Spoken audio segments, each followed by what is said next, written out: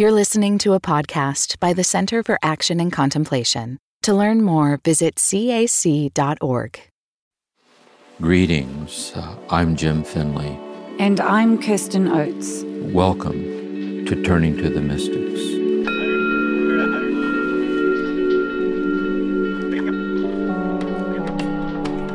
Welcome, everyone, to Season 7 of Turning to the Mystics, where we've been turning to the German mystic, Meister Eckhart. And we've come to the time in our season where we turn to listener questions. And this season, we've had more listener questions than ever before, which has just been wonderful. And so we're going to have 3 episodes dedicated to listener questions. So this is the first of 3. But before we get started in looking at the questions, we have a little milestone to celebrate today. And so I'm here with Jim and with Corey to let you know that today's episode will be our 100th episode, which is so exciting. Jim, I wonder if you have any reflections on reaching this milestone. Yes, I do. For me, when I graduated from high school and went to the monastery with Thomas Merton, it was all these life-changing things. And it was through Merton that I was introduced to the classical texts of these mystics that we've been listening to in the series, John of the Cross, Teresa, Eckhart, and so on. And so it's been like a lineage of mystical awakening down through the ages. And then I saw Thomas Merton as a living embodiment of that. I saw him as he was a lineage holder in this mystical consciousness. And that kind of ageless wisdom of the contemplative way has so touched me and enriched my life.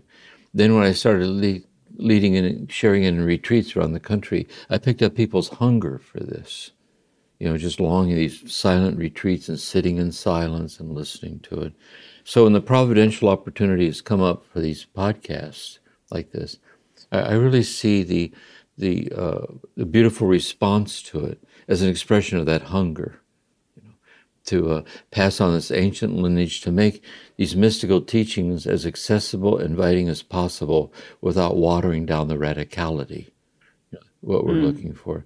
So that's why I find it so meaningful to see this ongoing response, and we reach this point in our reflections. It's a grace. Yeah. Well, thank you for sharing that, Jim. And I wanted to bring Corey on, who's been with us from the very beginning, the person behind the curtain of this podcast. And so, Corey, did you have anything you wanted to share? Yeah, I find it fascinating to watch how the show has grown since we started for us, we started in 2019. The public started their journey with us in 2020. But it's been fascinating to watch the show grow and see all of the same names pop up season after season, asking questions and getting new names along the way. So for me, it's been fun just to watch not only our trajectory of making the show, but the trajectory of our audience sticking with us and truly becoming what you all talk about as the monastery without walls. Yeah. So I've thoroughly enjoyed it. Okay. Thank you so much, Corey. And I feel like it's just beautiful that this milestone has landed on a listener question episode, because really for all of us, I think we just so value the community that comes alongside this podcast. And it's the reason that it's gone so well, I think, is the support of the community and all the questions they've sent in and the feedback we've gotten. So thank you to everyone who's listening, and we celebrate this milestone with you. Yes. And thanks for letting me be here with the two of you on a recorded line. It's now recorded for all of history that we've done this together. So, so fun, Corey. Yeah. Yeah. Well, it's time for us to turn to our questions. But before we do that, I just need to let everyone know that we had another guest on our 100th episode, and that was the leaf blower that comes and goes in Jim's yard sometimes. So in this episode, in a couple of spots, it's particularly noisy. I guess it's a nice chance for us to practice detachment. So on to the questions. Great questions, beautiful questions.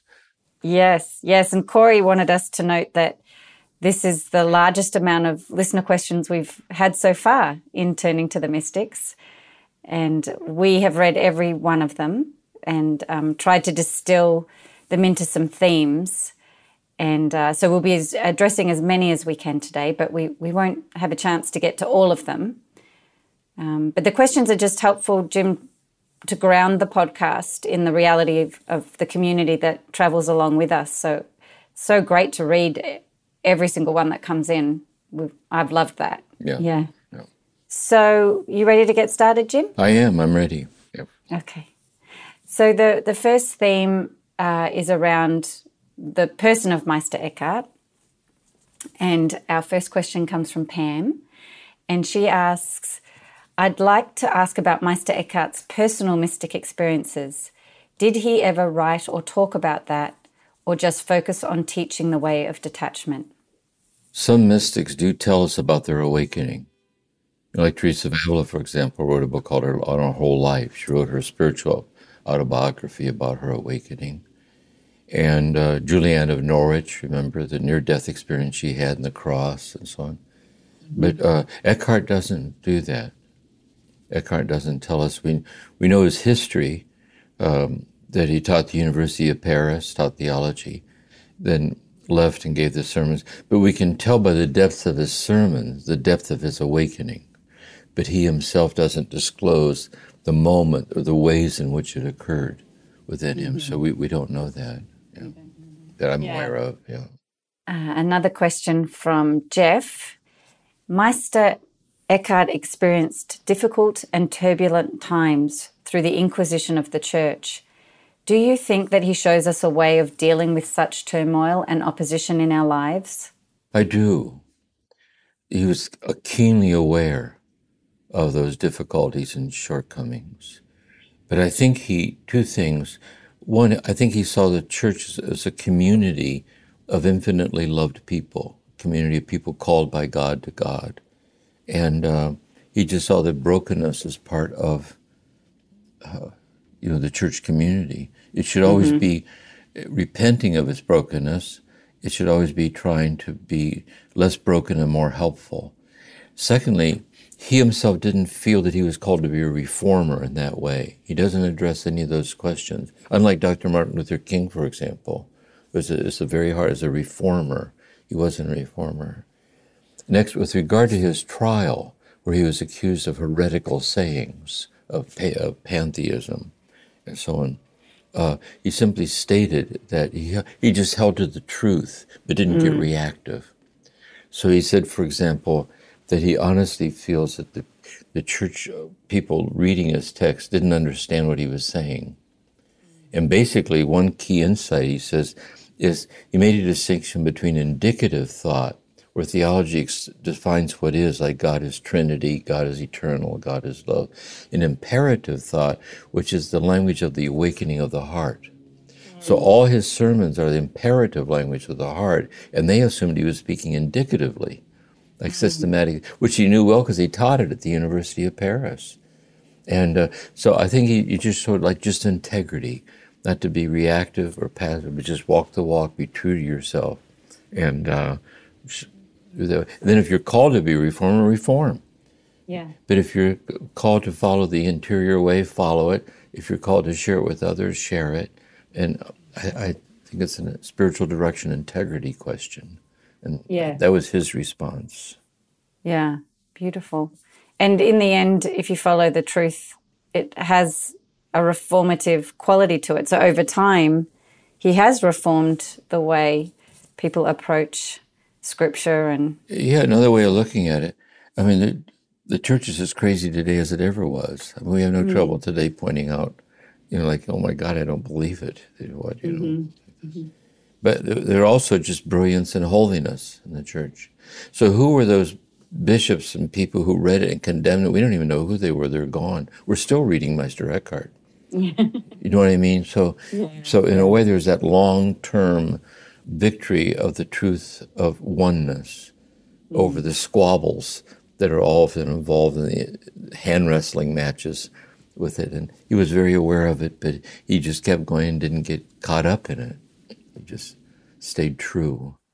Yeah. Gives us hope. Yeah. So next question is from, and I hope I'm pronouncing this name correctly, Yiano. Could you kindly elaborate on the distinction between Meister Eckhart's views on panentheism and pantheism? Furthermore, I'm curious to understand why the Church condemned his teachings in particular. Pantheism is basically the teaching that everything is God. For example, Advaitic philosophy of Hinduism is that God is everything. God is everything. Eckhart's panentheism is not that everything is, he puts it this way, it's very subtle, that God is reality itself, infinite reality itself, infinitely giving in a self-donating creative act, God's very reality, as our reality, but as our reality in our nothingness without God. So it's not that we are God. On the contrary, that's why I say if God would cease loving us into the present moment at the count of 3, we'd vanish. So we're not God. But God's self-donating act of being the reality of ourselves, others, and all things, and our nothingness without God, is panentheism. Because it's our very nothingness without God that makes our presence to be the presence of God.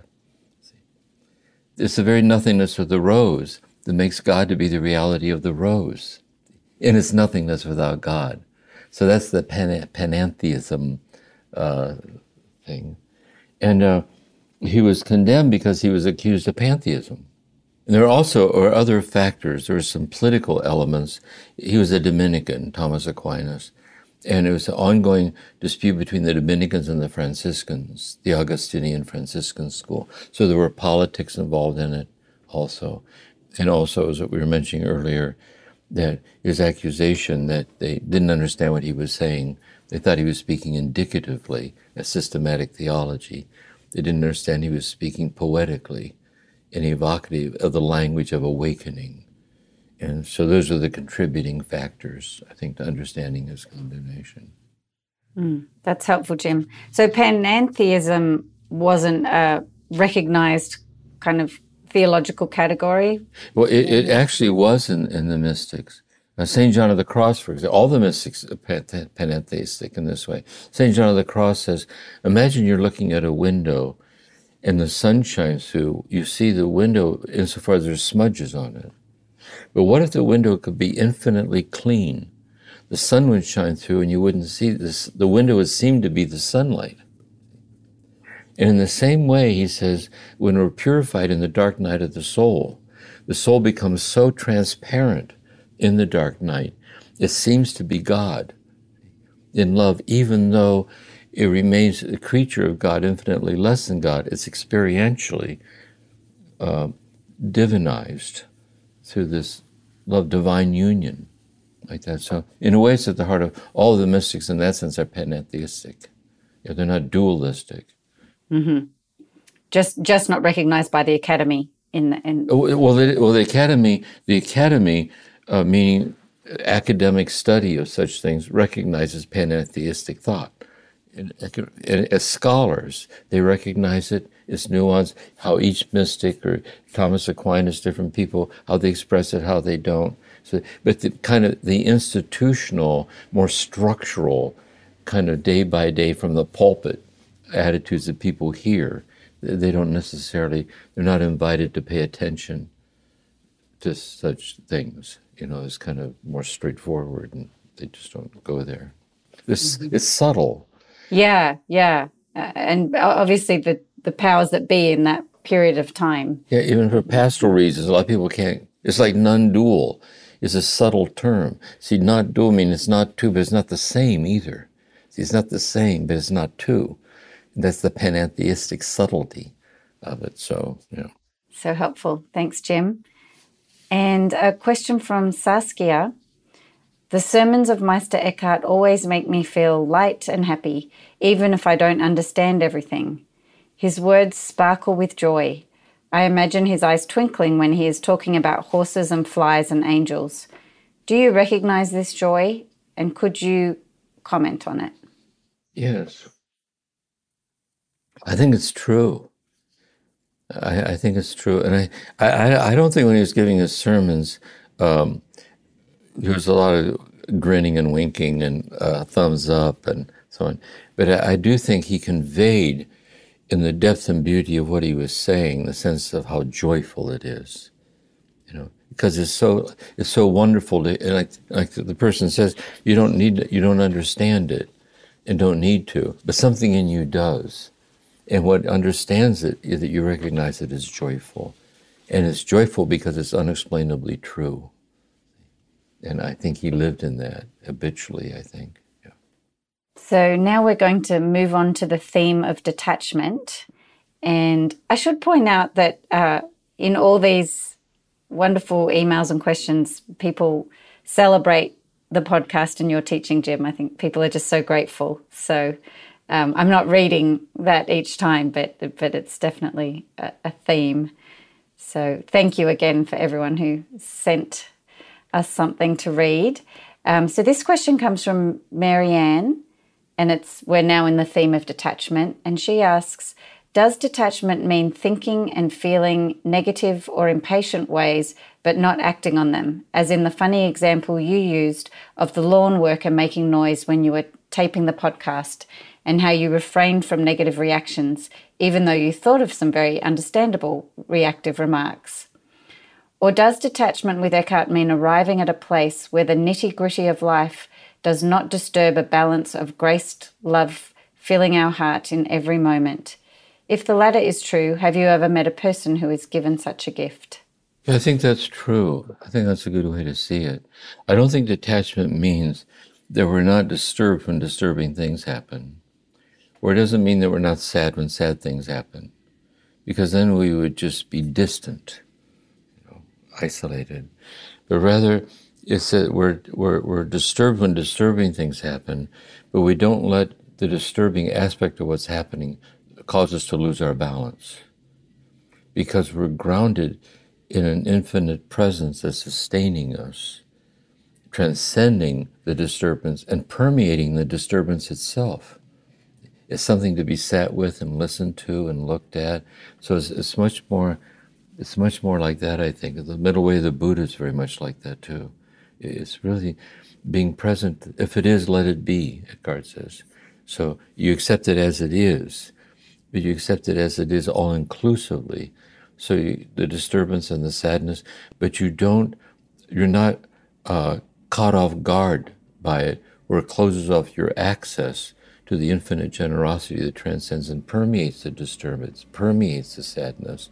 And I think that's kind of the delicate quality. It's kind of a spiritual direction question, I think, over time, as we mature in love. A lot of psychotherapy is about this too.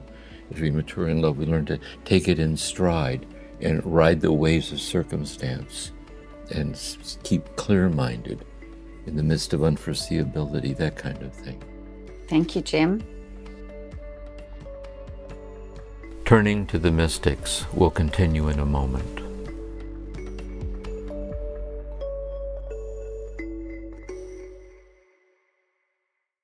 Explore art as a spiritual practice in the next issue of Oneing, the biannual journal from the Center for Action and Contemplation. Oneing, Art and Spirituality, features images and reflections from leading actors and musicians, including Scott Avett, Josh Radnor, Lourdes Bernard, and more. Get your copy today at cac.org/oningart. That's cac.org/ONEINGART. Have you taken an online course with the Center for Action and Contemplation? Explore the intersection of ancient wisdom and Jesus' teachings in The Divine Exchange, an online course featuring Cynthia Bourgeau. Fully embrace divine interaction each day, starting June 16th. Register today at cac.org/online-ed. That's cac.org/ONLINE-ED. Still going forward with detachment questions, but it's lovely. People have asked questions like trying to apply detachment, the path of detachment to their own circumstances. So we're going to hear about some particular circumstances, and I'll start with Dolores, who writes, I'm trying on this idea of detachment. I'm so curious about it and also desire to make it part of my growing awareness of who I am in God. 6 years ago, when my 24-year-old son was killed in a car accident, my understanding of God was blown wide open. I was angry, and I searched for some kind of meaning or understanding, eventually finding my way to the center of action and contemplation and the teachings of all the faculty there, which has felt like a lifesaver. My relationship with God is greater than ever. In my constant connection with God and communication with God, I also find myself staying connected to my own son as well, as I do believe our loved ones who have passed are still near. This helps me cope with his loss. I wonder if the teaching of Meister Eckhart would describe this as attachment. Well, first of all, sorry for your loss. That's really painful. I think Eckhart would say attachment would be getting lost in the nightmare of the loss and then clinging to it forever. You're just not going to let go of it. You don't want to get beyond it, hold on to it. You'd also say it was attached in some stoic way. You distance yourself. Oh, it's not that bad. There would be attachment to your own peace of mind over stepping into the truth of the loss and walking with it. He would say that as you go through those phases and you come into this more inclusive place, he would say that's detachment. It's detachment from your inner peace being dependent on you having it the way you wish that it was, which means your child would be alive. So, but your child's not alive, not on this earth, your child's with God. And so detachment is you accept the loss, include the loss, and know that somehow the deathless presence of your child is present in the loss. You lose that tangible immediacy, but there's a deeper way of a deathless union that's there and always will be there. And it's detachment. It's just a very detached attitude that you speak of that Eckhart's trying to bring us to. Yeah, thank you, Dolores, for sharing that meaningful circumstance with us. Yeah, very helpful to everyone listening, I'm sure. You see, I think where he says the fruit of detachment is the birth of the word in the soul. And the birth of the word is a state of realizing the trustworthy, boundaryless, divine generosity woven into life as it is. And so I think here there's echoes of this birthing in you that he invites us to discover that detachment brings us to if we stay there. Question from Neil. You reflected a line about detachment, being detached from anything that isn't your heart's desire. So where does a calling fit into that? Where do you put having a calling for a vocation or some sort and following that calling, but without becoming attached? Detachment from the outcome and detachment from the very vocation. Yes, my sense is this. I think we're following the path that Eckhart invites us to follow, all the mystics.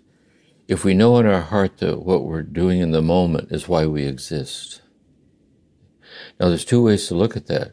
One would be a way of detachment, in that I exist because I'm here to make more profit. I'm here to make this go the way I want. I exist to see this turns out the way I want, which is really the sadness of attachment. Likewise, one can engage in a calling in an ego-based way to actualize an idealized image of oneself, to get, whatever. But there's another way, is that one realizes that one's called to marry someone or a child, or one's called to accept loss, or one's called to teach students in a classroom, one's called to be an artist or a poet or serve the poor or whatever. And one's called to it, but requires a great deal of detachment from the hardships and burdens and precarious fragilities involved in being faithful to your calling. So you get a sense in your heart you're following the light. You're following, you discern, and it sits well with you. It sits well with you. I feel I'm on this right path. It enriches me. And I know that it includes my acceptance of the challenges and difficulties that I face, because it's transforming my character. And through it, I'm helping others to be transformed. So I think that's the discernment quality of that. Question from Kate. I have 3 of my own children now, one with additional needs, and I was so naive about how my own trauma would affect my experience and ability to be the parent I long to be. My question is about letting go of outcomes. I know this is an area I really want to become more of my foundation, with security and strength from He that sustains me. But I struggle to give up hope of healing from my illness, hope that my children will be thriving, healthy adults, hope that maybe tomorrow will be better than today, hope that I won't always live in fear, etc. How do we live without hope, or do we move our hope elsewhere? I think the spirit of Eckhart, all these things, the spirit of the gospel, I think, is I think the list of things you mentioned, we should have hope. We should have hope that it's going to work out, that we're going to be healthy, that whatever your own present struggle is, you're going to get through it. We should have hope in that. But here's the thing. But we have hope knowing that if it doesn't turn out the way we want, as we walk through the disappointment and the pain, we'll discover not just God sustaining us in the disappointment, but leading us into realizations we never would have found had we not lost what we lost. It's true that we lost what we lost, and not to romanticize it or make light of it. But what Eckhart would say, we're tempted to think it stops there, which is the idolatry of circumstance. But what if we see that it never stops anywhere? And as we go through it, we'll discover we were given something in the loss about being tender-hearted or compassionate or humble or trusting. And I think that's the Eckhart sensitivity to hope. That's helpful. Thank you for that question, Kate. There's one more thing, too, about hope. He says, eagerness, even mystical, makes one forgetful. That in a way, hope is realizing we hope we get healed from what hinders us from everything we could possibly looking for is already here. That God already is being infinitely poured out as this present moment, as the sun moving across the sky. See? And I hope with God's grace I might be healed from being delivered from the illusion that anything's missing. I think that's another important piece for Eckhart. Yeah, that's beautiful. It's always kind of those two levels of what's already present and we might not be conscious of, but also the practicalities of our day-to-day life with choices and, yeah. Another image of that would be at the deathbed of a loved one when the person comes to acceptance. So it isn't as if they're not dying because they are. It isn't as though the loss is painful beyond words, what we can say. But in their acceptance, they are dying, but they're free from the tyranny of death in the midst of death. See? And in their acceptance, it like washes over into us, and we sense something deathless and trustworthy, see? In the grace and being there with them, and so on. So it's like that. He always has that interplay of how God's present in our life. Yeah, so I guess our deepest hope is to experience that presence and that those we love might experience it too. Exactly. The next question is from Marcus, and Marcus is from Sweden. Let's see. Basically, my question is, can one be a mystic in the first half of life? I feel very drawn to the teachings of the mystics you have explored on the podcast, including Meister Eckhart, but it seems hard not to get distracted by first half of life issues. I want to build a life that is ordered in a certain way, and I can't seem to truly detach from that desire. What would someone like Meister Eckhart say about this? Here's the way I put it, Eckhart would say, is that when we're graced with the desire to live by this path, when we're in the first half of life, at the very heart of the desire is a gift that transcends the limitations of our youthful ways. Because we have work to do. There's a lot of unanswered questions.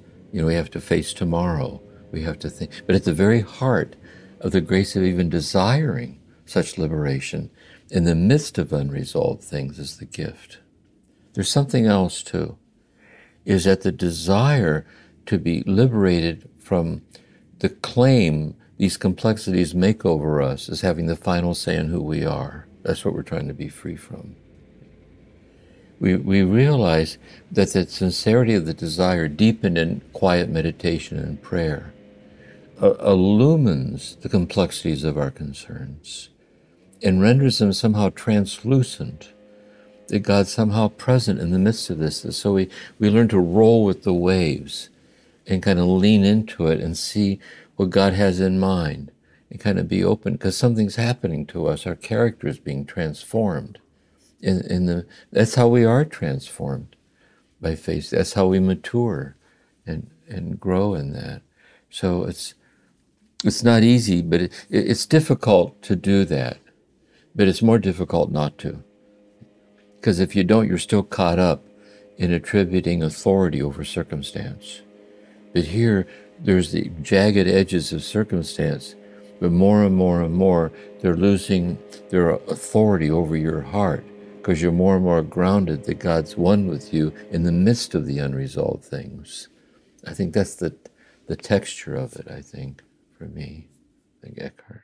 Jim, I've also heard you say many times, we are having these mystical experiences throughout our lives. And so for Marcus, how to be open and paying attention when they do arise. And I think Eckhart was, and this is why he didn't pay, so we need to be very careful not to be attached to these moments when they occur. That's why detachment. Because the other key is the intuition that when they do occur, the intuition is that it isn't as if something more of God was given, but rather we were fleetingly gifted to what of God is given in every moment of our life. That's the key, the divinity of the ordinariness of everything, and to see how these moments are tended to stabilize and habituate an underlying clarity that what's always there, and from time to time we're graced with the realization of what's always there as a reminder. I think that's Eckhart's tone, I think. Beautiful. And I wonder how many first half of life mystics we have listening to us. No. I would say this, and I would say this is true of me growing up too. I would say the very fact the first half of life people, the very fact they're drawn to this is indications of the unfolding of mystical stirrings within them, or they wouldn't be drawn to it. They wouldn't be drawn to it. Yeah, exactly. The same for people in the second half. We're all in this together. So true. Our next question is from Rick, and he asks, how do we pursue empathy, as you discussed, without it becoming an attachment? Is it an issue of balance, or is it an issue of it being a both and rather than an either or? It's a delicate question, really. And I don't think we're meant to resolve it in some clean, linear way. Because I think when we really love someone, or care about someone, and through empathy, we feel something of their pain. And we want to know what we could possibly do to be helpful in easing their pain, to deliver them. At some level, we can get attached to it, and that our inner peace will be dependent on the extent to which we're able to do that, or the extent to which the person is going to be able to get past it. And insofar as we're caught there, because we're human. And so we're always trying to loosen our hold on our inner peace being dependent on the outcome, knowing that it's normal that we care, but our real empathy, I put it this way too, Eckhart would say, is that by our presence to them, they get in touch with an inner peace that's not dependent on the outcome of what they're going through. That it isn't, we want them to do their best to get past it. Of course they wanted to get past it. But we're also bearing witness and helping them to realize that there's something much more going on than whether they get past it or not. Because the infinite love of God giving itself to them in every breath and heartbeat isn't dependent on whether they get past it, isn't dependent on anything. And we're trying to help them find their way to that. So Jim, this question comes from Frank, and he asks, the mystics call us to detach from the things of this world. Are the people we love considered things of this world? They are considered things of this world insofar as we're functioning under the perception that they belong to us.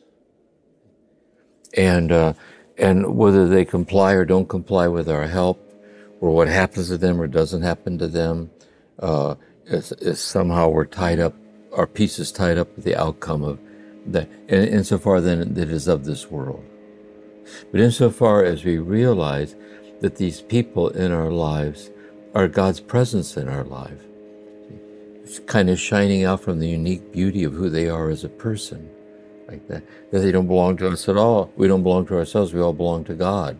And therefore, the very love from these people, we realize is actually God loving us through these people and giving us God through the love of these people, incarnate in their relationships with us. And I think that's how Eckhart would invite us to see it. It's not always easy to see that. But again, this is where Eckhart would require us to, by leaning into detachment, to lean into being detached from being discouraged about how hard it is to learn that. Like we need to be endlessly patient with ourselves because God is. But what matters is that we see it, and with God's help, we're working on it. Like we're being refined, in the art of this releasement, this galazonite, this letting go. Do you think, Jim, we also have to be endlessly patient with humans in general and how we don't get it and how we argue, we fight, Yes, very much so. I would say this, I think it's hard for Eckhart too, is a thing about this kind of experiential self-knowledge on the path of detachment to the birth. We realize in understanding ourselves and being liberated in this way, like liberated from the tyranny of shortcomings in the midst of our ongoing shortcomings, like that, like being at peace with that. Then we realize that each person is a unique edition of the universal story of being a human being. And it makes community possible because everyone's going through their own unique configuration of this. So the more aligned we are with this pattern, the more we can kind of get lined up with their pattern and meet them as they're going through this, essentially the same process of the great letting go in which the birthing happens, but in the configurations of their details. But, it takes one to know one. Judge not, you shall not be judged. And like that, I think, yeah. Yeah, thank you for expanding on that, Jim. So our last question on detachment is going to be a voicemail. And Corey, who's always in the background supporting us, is going to play that for us now. Hi there. This is John from northern New Jersey, calling with a question for Dr. Finley regarding his talk on Meister Eckhart. It seems to me that Meister Eckhart is inviting us to live life without the why questions.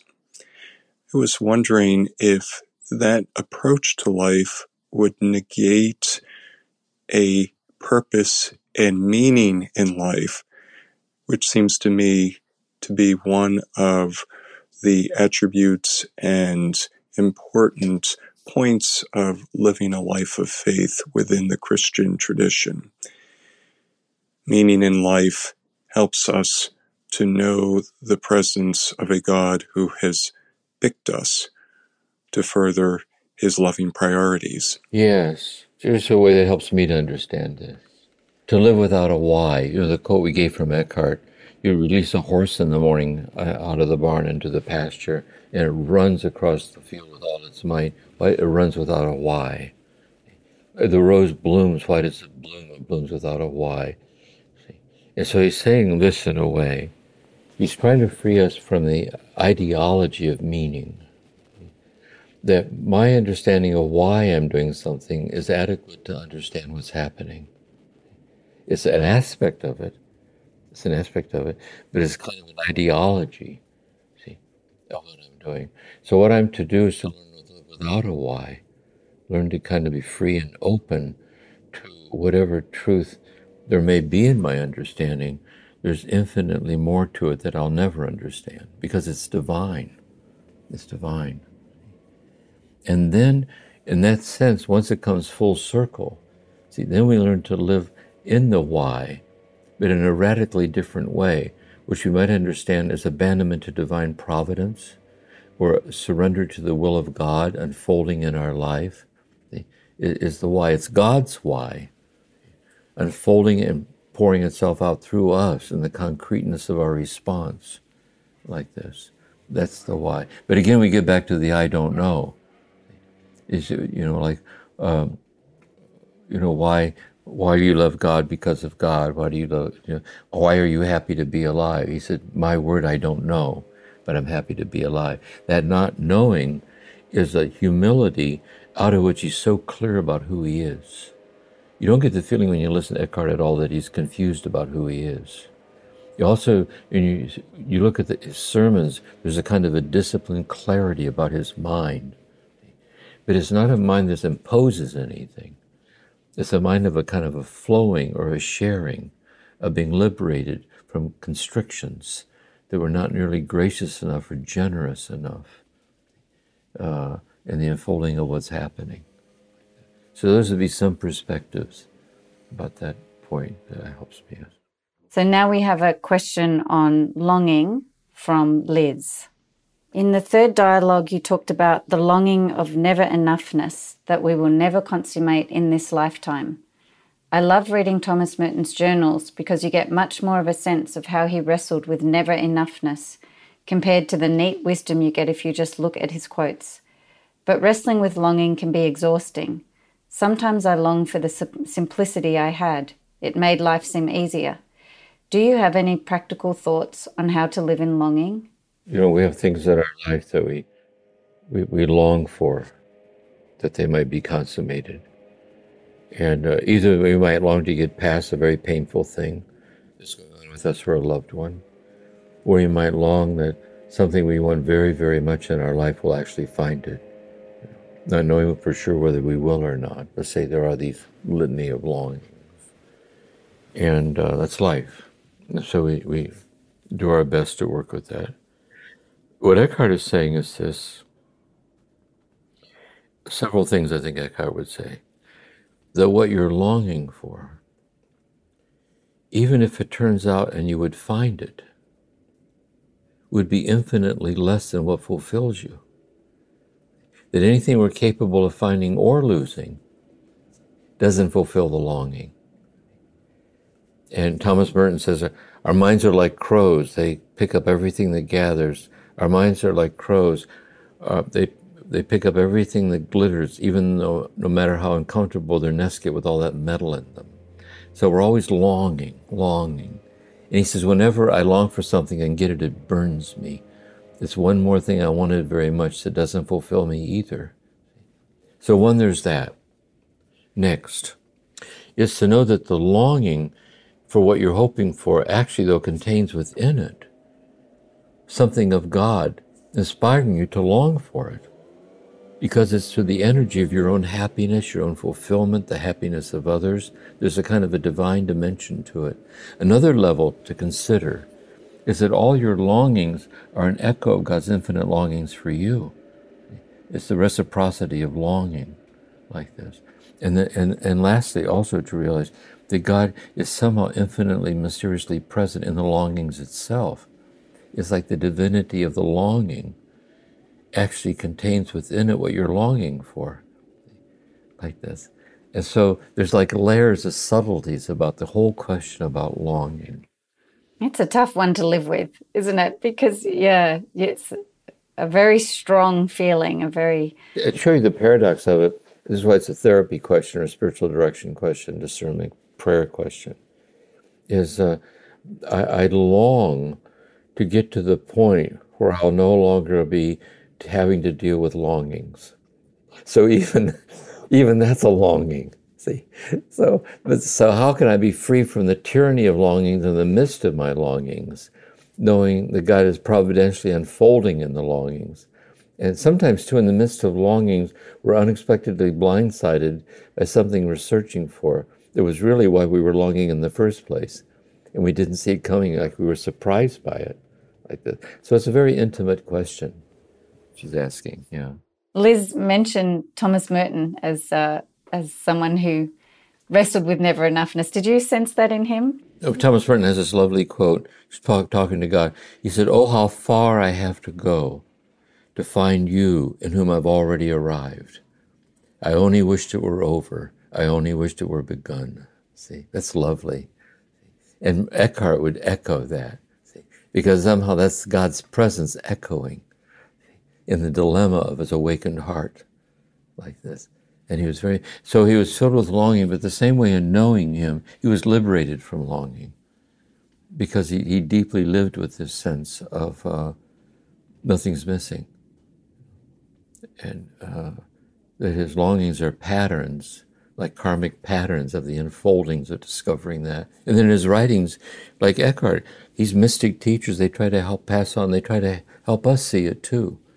I think that's why they teach. They're trying to help us with this, yeah.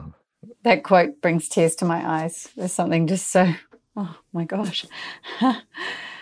So Jim, in that same session that Liz asked you about, session 3, where you talked about longing, you also talked about this idea of empathy, having the same level of empathy for the neighbor's child as you do for your own.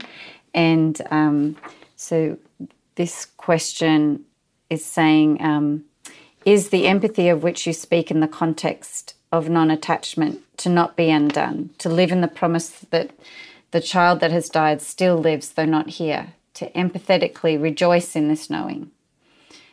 And how do you how would you mourn every death as if it were your own child? I'd be completely incapacitated.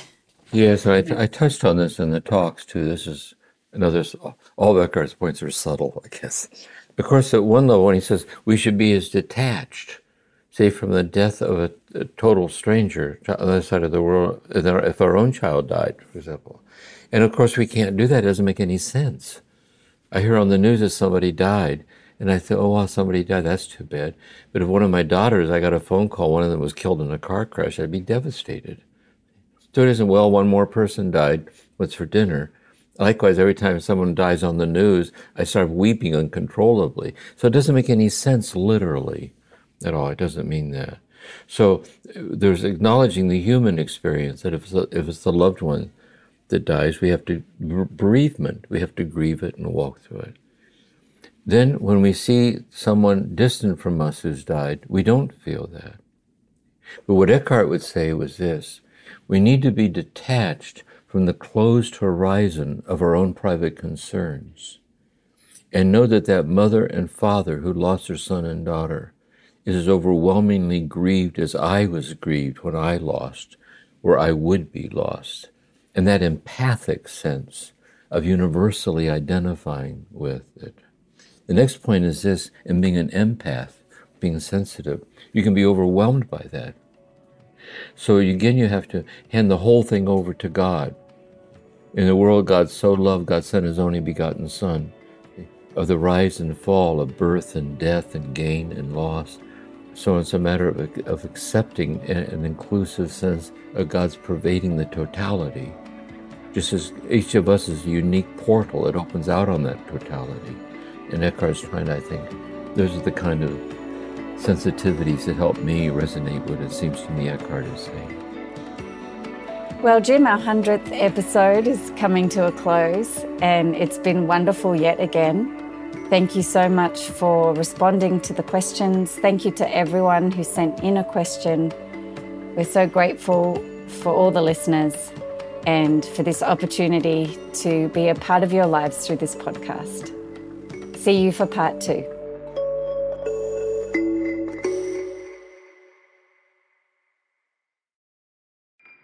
Do you feel called to walk a more contemplative path? The Center for Action and Contemplation is an educational nonprofit supporting the journey of inner transformation. Our programs and resources will help grow your consciousness, deepen your prayer practice, and strengthen your compassionate engagement with the world. Learn more about our resources, such as publications, podcasts, email series, and events at www.cac.org.